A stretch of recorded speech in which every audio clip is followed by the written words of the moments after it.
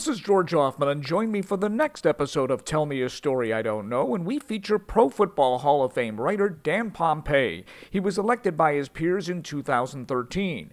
Pompei first started covering the Chicago Bears during their Super Bowl season in 1985. It was a team chock full of personalities, none bigger than Mike Ditka. He was really just always funny and confrontational, and he was the best to cover. There was nobody like him as a beat guy. He gave you something every day. You could go in there with nothing in your notebook, worried about, what am I going to put in the paper tomorrow?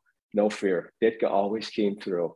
Pompei is on the selection committee to recommend players to be inducted into the Hall of Fame, and he's presently working feverishly to get Steve Mongo McMichael in. A member of those 85 Bears, McMichael is suffering from ALS, better known as Lou Gehrig's disease.